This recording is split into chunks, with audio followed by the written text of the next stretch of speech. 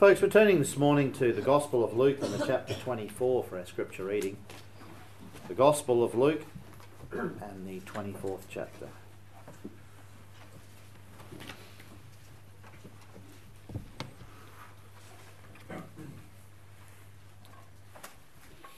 Luke chapter 24, and we want to break into the chapter at the verse 13. We've got a familiar passage of scripture here. This is the passage where we have the two disciples on the road to Emmaus. You find indeed that it is a time of great blessing because they're going to meet with the resurrected Saviour, even though they don't realise it. Luke chapter 24, and we're reading from the verse 13.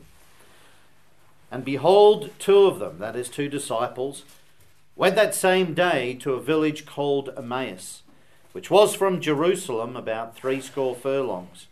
And they talked together of all things which had happened. And it came to pass that while they communed together and reasoned, Jesus himself drew near and went with them. But their eyes were holden that they should not know him. And he said unto them, What manner of communications are these that ye have one to another, as ye walk and are sad? And one of them, whose name was Cleopas, answering said unto him, Art thou only a stranger in Jerusalem, and hast not known the things which are come to pass there in these days?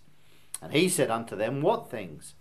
And they said unto him, Concerning Jesus of Nazareth, which was a prophet, mighty in deed and word, and before God and all the people, and how the chief priests and our rulers delivered him to be condemned to death, and have crucified him. But we trusted that it had been he which should have redeemed Israel. And beside all this, today is the third day since these things were done. Yea, and certain women also of our company made us astonished, which were early at the sepulchre. And when they found not his body, they came saying that they had also seen a vision of angels, which said that he was alive.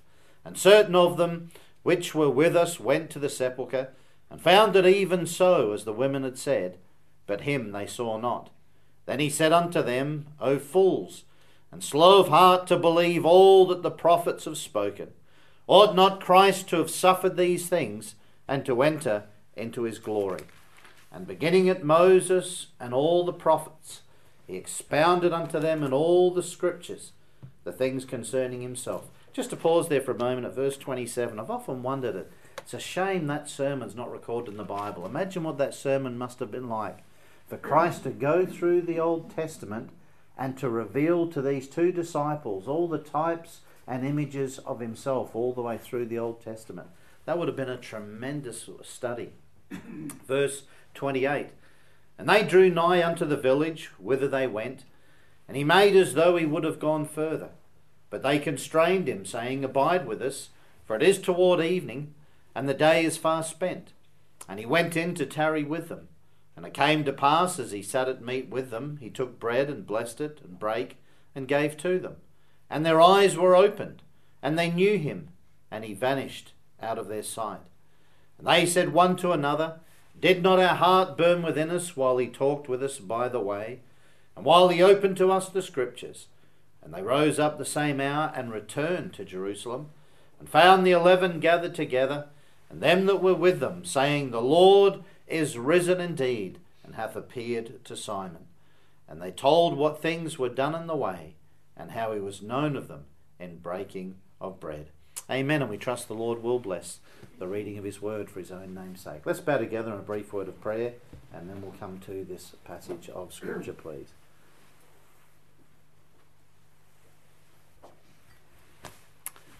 Our gracious God and eternal Father in heaven, we thank thee again even for thy precious word.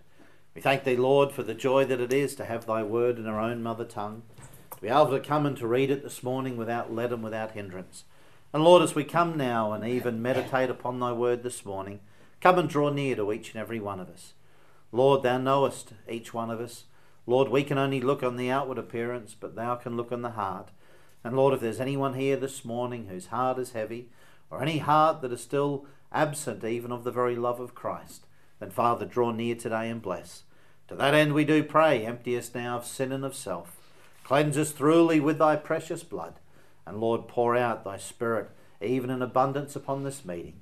And oh, for that resurrection power to be displayed here today, for we ask it in Jesus' name. Amen. Amen. As a people that have been redeemed by the precious blood of the Lord Jesus Christ, there should be no happier people upon earth than God's people. There is for the Lord's people every reason in the world, despite all the hardships that we're called to face, despite all the trials that we go through, there's every reason why Christians should be the most rejoicing people in the world.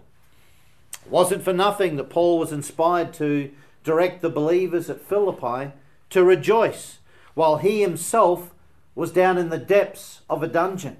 Now just imagine that for a moment. Paul was down in the very dungeon cell. There he was, weary in body. He was awaiting the executioner's sword. He didn't know which day would be his last day, but he knew that it was coming very, very quickly. And yet, despite all of that, he's writing to the believers in Philippi and he's telling them to rejoice. Now, if you were down in a dungeon awaiting to be executed, would the joy of the Lord be there in your heart? But there it was in his. And indeed, the Lord Jesus Christ bids us to shine as Christians and to reveal that joy that only salvation can give, even in the midst of all the trials and the troubles of life. And it is that response to troubles that really speaks volumes to this old world in which we live, about the reality of our faith and the power and the love of our risen Redeemer. And while the world looks upon a child of God who's going through deep waters, and yet in the midst of that time they look at them and they see them maintaining a calm faith in the Lord and still rejoicing in their salvation despite all that they're going through, the world learns the lesson that Christ makes all the difference. They realize there's something different about the life of a Christian compared to the life of the unbeliever.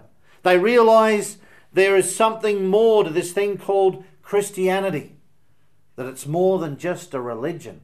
It is indeed our life. It was Moses who made this so abundantly clear when he was about to leave this scene of time and he wrote his final words. You know, it's always interesting in the Bible to read the last words of people before they die. What sort of words would you write if you were about to die? If you were told that today was your last day, what sort of words would you want to speak and would you want to leave? Well, Moses wrote these words. He wrote, "Happy art thou, O Israel! Who is like unto thee, O people saved by the Lord, the shield of thy help? And who is the sword of thy excellency? And thine enemies shall be found liars unto thee, and thou shalt tread upon their high places." Moses wrote, "Happy art thou, O Israel! Who is like unto thee, O people saved by the Lord?" There's no people like God's people, because there's no God like our God. And the people of God have a Saviour who is mighty to save, mighty to defend, and mighty to deliver. And the people of God need not fear anything that the world will do unto them, because they have Christ, the very one who brought about the death of death by his own death. And that is why Isaiah was able to write, "It is well with the righteous." How happy Christians ought to be. But, and that one word changes everything. How often do you read through the Bible and you see such a promising beginning about someone, and then this little word "but" comes in? But as God's people, we know that isn't always the case, is it? We know that what we ought to be, but so often we don't live up to what we ought to be. We must all confess that we've known as believers times of despondency, times when we've lost our joy, times when we perhaps have lost that peace and lost that glow about us that we should have as believers. And indeed, there are times when our circumstances can come in, our countenance can be low, and instead of rejoicing in all that we have, we almost drag on from day to day in life. We become anything except an advertisement for the gospel of the Lord Jesus Christ. And the trials of our faith that the Lord sends into our lives, at times they can overwhelm us. There are times when our faith can seem very, very low. We hang our heads in sorrow. Times when we lose hope and it seems that life itself is almost futile. There have been cases when believers have even got so low that they just wish the Lord would take them and allow them to die. For example, you can think about even Elijah. Now, the reasons for this loss of our joy can work itself out in many different ways in life, but it always comes back to just one reason for the reason for it. What causes a Christian to lose their joy? What causes a Christian to lose that glow? It all comes back to losing sight of the Lord Jesus Christ. You see, all the trials and the troubles come in, and we so focus on them that we're not focusing upon the Lord. We take our eyes off the Lord, and instead of looking up unto Him, we look down at everything around us. And the more you look at this world and the troubles and the trials and the testings of life, then the less faith that you'll have. But the more that you look up unto Christ, the one who is risen and alive, then the stronger our faith will be. And you can go through all the motions. You can be reading your Bible, you can be saying prayers, you can be sitting in church, and yet on the inside there's a heavy heart. The joy's not there as it once was. You go through all the motions, but there's almost an emptiness there. John Newton wrote many hymns, and one of the hymns he wrote, he said this. He said, "How tedious and tasteless the hours when Jesus I no longer see. Sweet birds, sweet prospects, sweet flowers have all lost their sweetness to me. The midsummer sun shines but dim. The fields strive in vain to look gay. But when I am happy in Him, December's as pleasant as May." And how true that hymn is whenever we take our eyes off the Lord. And the fact is that so often whenever you read through the Bible, we see many examples of that. For example, in John chapter 20, Mary Magdalene is found at the very tomb of Christ. And Mary's there and she's weeping. What was the cause of her sorrow? She'd lost sight of Christ, and she thought that she would never ever see the Lord again. She thought that He was gone and gone forever. And when that was the case, there was so much sorrow that swelled up in her heart. She was filled with sorrow to such a degree that even when the angels appeared and spoke to her, she wasn't moved. Now think about that for a moment.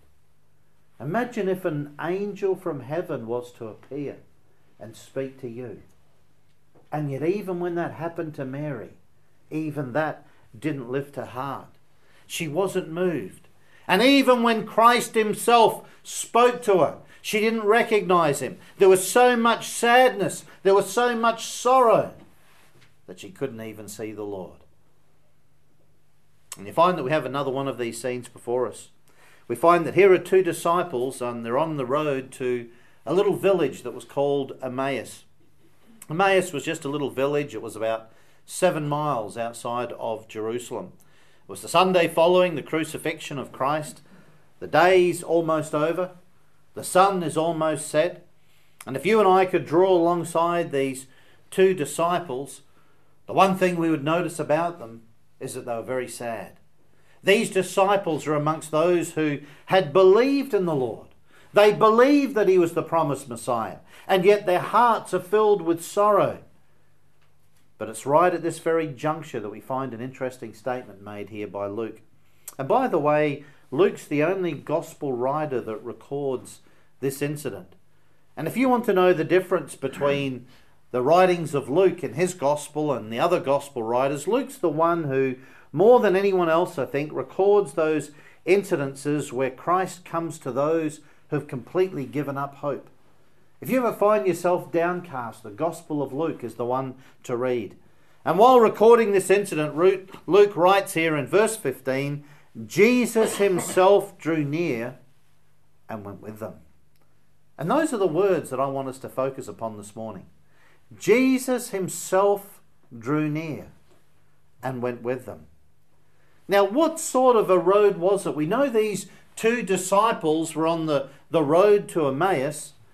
And what sort of a road was it? Well, I want us just to think about that road for a moment. You see, it was just an old dusty road that went from Jerusalem to Emmaus, and there was nothing glorious about this road itself. There was no great scenery to be found. When you walk down this stretch from Jerusalem to Emmaus, it wasn't like walking along the Antrim coast and looking at all the beautiful scenery. You'll find that there was no special scenery. There was nothing special about the road or the place.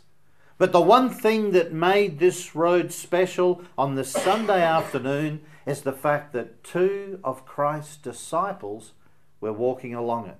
And that's what made it special. Two of the Lord's people were upon this road. And let me just pause there and say to every believer this morning, no matter what path of life you're walking down right now, no matter how plain the path may be, no matter how unattractive that road may be that you're going down life on at the moment, that road that you're travelling, that path that you're travelling is a special path to the Saviour because you're on it. It's your presence. It's the path that you're walking upon that indeed draws the attention of Christ. And the Lord has a keen interest on the road of life that you're walking down right now because you belong to Him. And the Lord had taken a keen interest in the path that these two disciples were walking along on this Sunday afternoon. And these two disciples were interesting disciples. We're told that one of them was Cleopas. Now I wonder if anyone in the meeting can tell me who Cleopas was. Because after extensive study and reading every Bible commentary I can get my hands on, I haven't got a clue who Cleopas was. All those years of Bible college really paid off. I find that after all the study I could do on Cleopas, I can't tell you much about him. All I can tell you is that he was married to one of the Marys and he was one of the disciples on this road to Emmaus. That's all I can tell you about him. If you know any more about him, then you can tell me after the meeting, but that's all I know about him. And you find that not only do we know next to nothing about him, but the other disciple on the road we know even less about. We don't even know their name. We just know that there was two of them. So we have Cleopas and his friend that was with him on that road, whose name's not even mentioned. They're two complete, basically unknowns in Scripture. This is not John or Peter or Andrew walking down this road, but it's two unknown disciples. And yet you find at the end of the day, these two disciples were very dear to Christ. Because Christ took the time to draw near to these disciples who were going away from Jerusalem so that he could draw them back to himself. And you might say to yourself, why? Why these two disciples? Why on the Sunday after the resurrection didn't the Lord go and speak indeed to Peter and to John and all the important men that were in that early New Testament church? Why two unknowns? And the reason is because you may be sitting in this meeting this morning and you may be thinking to yourself, well, I can understand why the Lord would draw near to brother so-and-so if he gets into trouble because, he's such a man of God. I can understand why the Lord would draw near to sister so-and-so because she's such a woman of prayer. But I can't see why the Lord would take any interest in me or draw near to me because I'm a nobody. Well, here's two nobodies in the Scripture. But they weren't nobodies to the Lord. They were very dear to Him. And the Lord drew near to two nobodies on the road of life. And He did that deliberately to encourage you and I that the Lord can draw near to us. The world may never know our names. 100 years from now, if the Lord tarries, we'll be forgotten. But at the end of the day, the Lord won't forget us. And the Lord looked down upon these two nobodies. And they were special and they were of interest to Him because they belonged to Him. And because you belong to the Lord's eye is upon you and the Lord's interested in you and the Lord can draw near even to you today. But as you think about this road that they travelled down, what sort of a road was it that they went down on the way to Emmaus? Well, let me say first of all, it was indeed a road of sorrow. What's the one overwhelming characteristic about these two disciples when the Lord draws near? Well, the Lord points it out in verse 17 when He asks them why they were sad. Here's the resurrected Christ appearing to these two disciples, and His question is, why are you so sad? I wonder if there'd be anybody in this meeting on this Easter Sunday morning, and if the Lord Himself were to appear and speak to you, He'd ask you the same question. Why are you so sad? These two disciples were walking down this road with heavy hearts. Just like Mary Magdalene, they thought that they were never going to see Christ again. They'd lost sight of the Saviour. They had seen him so much. They'd seen him work so often. They'd communed with him so much. And just think what that must have been like. Imagine what it would have been like to have gone back in time and to be one of these disciples. You and I live by faith. We don't know what the Lord looked like physically. Who knows what was the colour of his hair or his eyes or his skin. But these two disciples knew. They saw him face to face in the flesh. They heard him speak as never man spake. They heard him pray. Imagine what it would have been like to hear the Saviour pray when even the disciples themselves afterwards had to say, Lord, teach us to pray. They felt that they couldn't pray after they heard Christ pray. So they saw him, they heard him, they would have witnessed the miracles, they would have heard his sermons. But now he's gone. And they think that he's gone forever.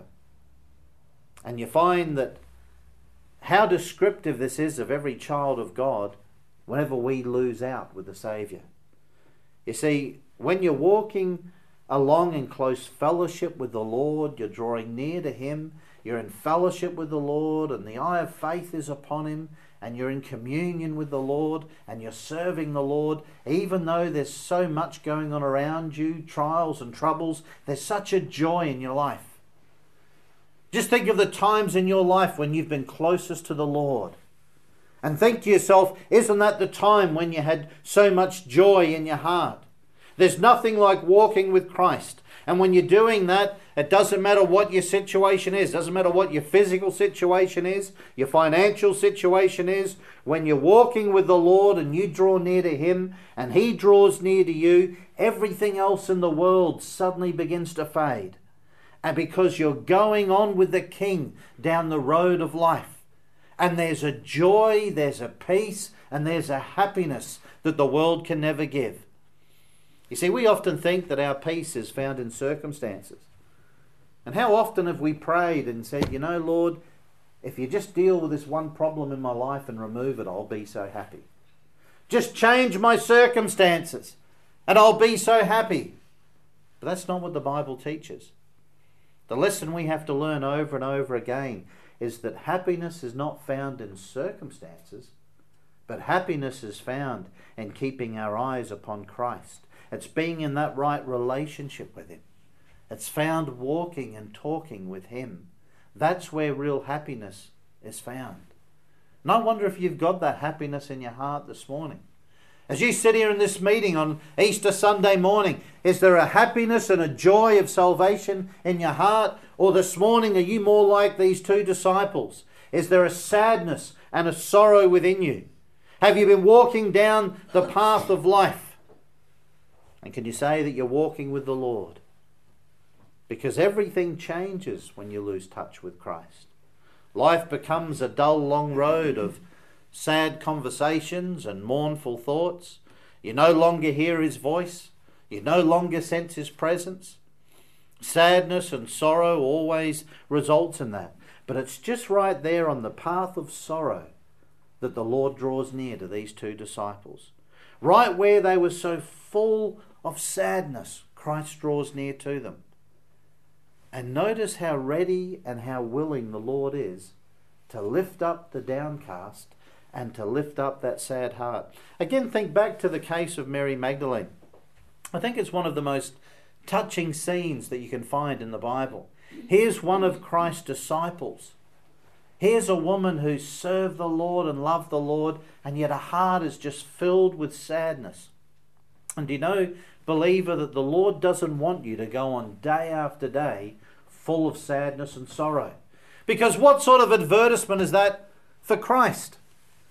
Can you imagine someone all sad and depressed trying to witness to someone? There was a man in Hillsborough. He's in glory now. And years ago, he was over in England serving the Lord. And he was telling me that one time he went with this other believer. And he said he went out into one of the main streets of London. And they were standing there giving out tracts. And he said this other man that he had, to use his words, you know, he said he was saved. But he said it just never reached his face. He said they're talking about having a face like a Lurgan spade over here. He said, well, this man was an Englishman, and he said, to look at him, he said, he was grim, he was down. And he said he was standing there giving out tracts. He said, along come this English businessman. He said he had the suit on, he had the little bowler hat, he had the briefcase, and he's walking down the street. And he said, this brother stepped out and he said, would you take a gospel tract? And he said, the man just stopped in his tracks and he looked him up and down. And he said, no thanks, I've got enough problems of my own. That's what he looked like. Well, what sort of advertisement are you and I? If we were to stop someone in the street and ask them, would they take a gospel tract, what would be the advertisement? That's not the way the Lord wants us to be. And you find that there's Mary at the tomb and she's crying because she wants to know where they've taken the Lord. And I love the devotion that this woman has for the Lord. She tells the man she thinks is the gardener, sir, where have they taken him? Tell me and I'll go and get him. Now, I don't know how big a woman Mary was, but she was just a woman. Have you ever tried to lift a dead body? They talk about lifting something as like a dead weight. And can you imagine this little woman saying to who she thinks is the gardener, just tell me where they've laid him and I'll go get him and I'll lift him and I'll bring him back. How you have to admire her love for the Lord. And there she is about to turn away. In fact, the Bible tells us that she turned and Christ couldn't let her go. And Christ simply said one word, Mary. And that one word was enough to make her whip around. And just like that, she replies, Rabboni. One old Puritan wrote, Christ's heart was too full to say anything but one word. And her heart was too full to say anything but one word in reply. Mary, Rabboni. She saw him again and she fell at his feet rejoicing.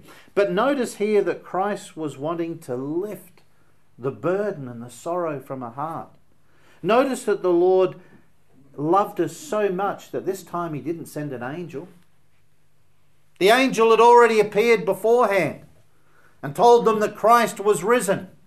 But this time it wasn't an angel that was sent. It wasn't a human messenger. It wasn't any of the other disciples. But the Lord himself drew near.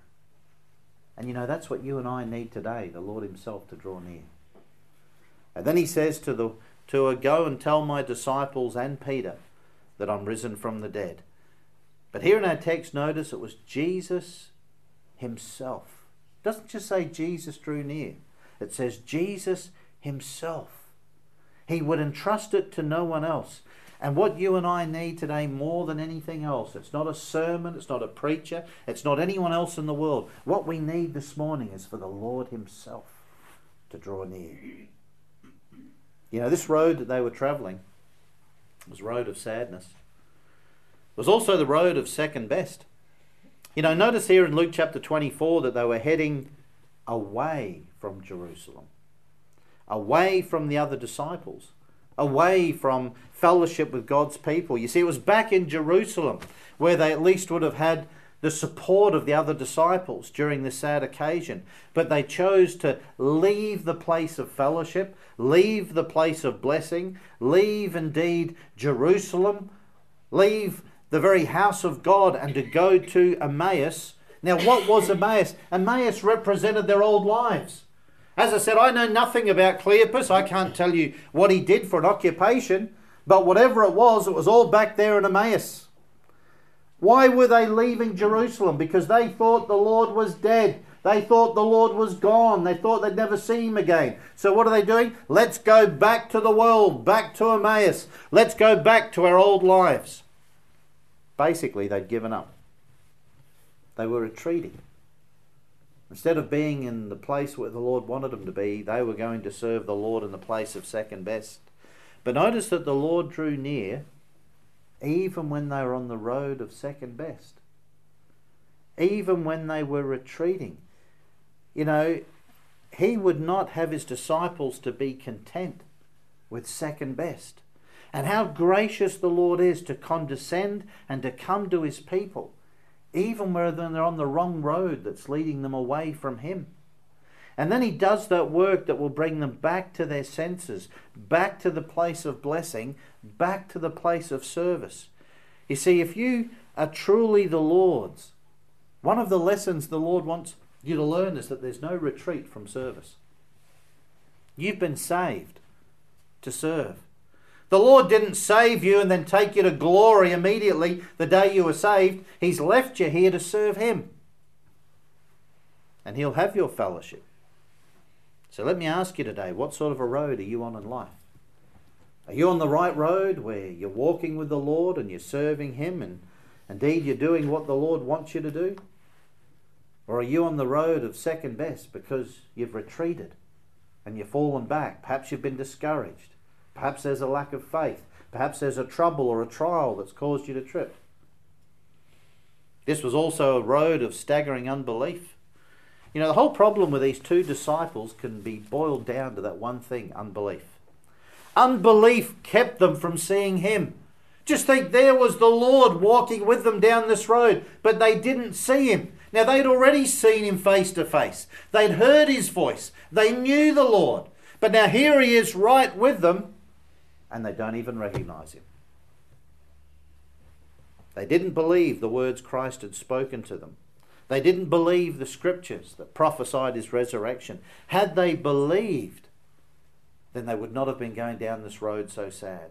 And the amazing thing about this incident is that although this was a path of unbelief, and this was rank unbelief, this was staggering unbelief at work, but despite this path of unbelief, all the unbelief that was in their heart, the Lord still drew near. And here were two disciples who'd given up hope in Christ. And in verse 21, they put into words their unbelief. They say, "But we trusted that it had been He which should have redeemed Israel. And beside all this, today is the third day since these things were done." So much unbelief. We thought He would have done it differently. How often do we go through life, and part of the problem that discourages us is, well, Lord, as I look around this world, if I was God, I'd do things differently. And that's basically what they're saying. We thought differently. We thought He was the Messiah. And He talked about rising the third day, but this is the third day. Just look at the sun, it's almost set. Where is He? And how full of staggering unbelief they were. And is it not an amazing display of the love and the grace of God that He drew near to two disciples that were just so full of unbelief? He drew near to them. And how much the Lord desires that His people be not faithless, but believing. Your unbelief will always lead you into sorrow, into sadness, and it can even lead you into depression. It always will. You can mark it down. When you're depressed and you've lost sight of the Saviour, it will take you down. But the Lord drew near. Reminds me of the scene with another disciple by the name of Thomas. We always talk about doubting Thomas, don't we? Well, he wasn't there when Christ appeared, and Thomas said, "Except I shall see in His hands the print of His nails, and put my finger into the print of the nails, and thrust my hand into His side, I will not believe." You can almost imagine him shouting it. "Except I see, I will not believe." Perhaps there's someone in this meeting this morning and you're not saved. Perhaps you've sat here indeed for years, and yet really what you're saying in your heart is, "Except I see, I will not believe." That's the cry that's coming here from him. He was unbelieving. Now, old Thomas was a sad case. Now, if we can think about the man in England with the big long face trying to give out a gospel tract, well, again, I don't know what Thomas looked like, but I picture him just like that as well. Another long-faced, sad, depressed, doubting Christian. You know, when the Lord spoke about going to Jerusalem to die, Thomas was such a pessimist, he said, "Let us also go that we may die with Him." You know, Thomas is one of these believers that would never ever give you a word of encouragement, but he's always expecting the worst. And whenever you saw him coming, you'd feel like running in the other direction, because, you know, if you're feeling bad beforehand, as soon as you talk to Thomas, you're going to feel worse. You ever met any Christians like that? Every church has usually got one. I don't know who it is here, but every church has usually got one. I can tell you who it is. I've already sussed out Randallstown since I've been there. I've got one. Everybody's got one. You know, it doesn't matter who it is. There are some people and you go through and you meet them and they've got all the trials and the troubles of life and there's just a smile on their face and they lift you up. As I said, Molly's like that always with me. Despite everything, there's a great smile there that lifts me. But there's other people that you meet. And I tell you, by the time like I said, there's some Christians you meet and they're like a tonic. They lift you up. There's other ones you meet and I tell you, you do anything except talk to them. Well, that was Thomas. But the Lord didn't want Thomas that way. So he appeared the second time to Thomas. And what does the Lord do? He throws his own words back in his face. He says, Thomas, come here. Put your fingers into the holes in my hands. Thrust your hand into the hole of my side. And be not faithless but believing. And believer, the Lord doesn't want you to be a doubting Thomas. He doesn't want you going on day after day full of doubts and fears and worries. That's not the resurrected life. That's not the life that Christ wants you to live. We're not playing down the troubles, the trials and the outright tragedies that we have to face in life. Certainly not. But what we're saying is that those circumstances should not be governing our faith, should not be governing indeed the peace of God that passes all understanding. It's not the path of victory. And isn't it true that whenever you're full of fear and unbelief, you just feel as if the Lord's a million miles away? But the Lord came to these two disciples who were so distrustful and he drew near to them. And that brings a lot of encouragement to my heart this morning. He drew near to his disciples when they were full of unbelief. You know, sometimes we think the Lord will only bless us when we're up here on some spiritual plane that we're not normally on from day to day. Well, you know, let's go all the way down to the normal Christian life. Now let's go all the way down to the place of unbelief. And yet the Lord can draw near to us even down here because of the love of Christ for us.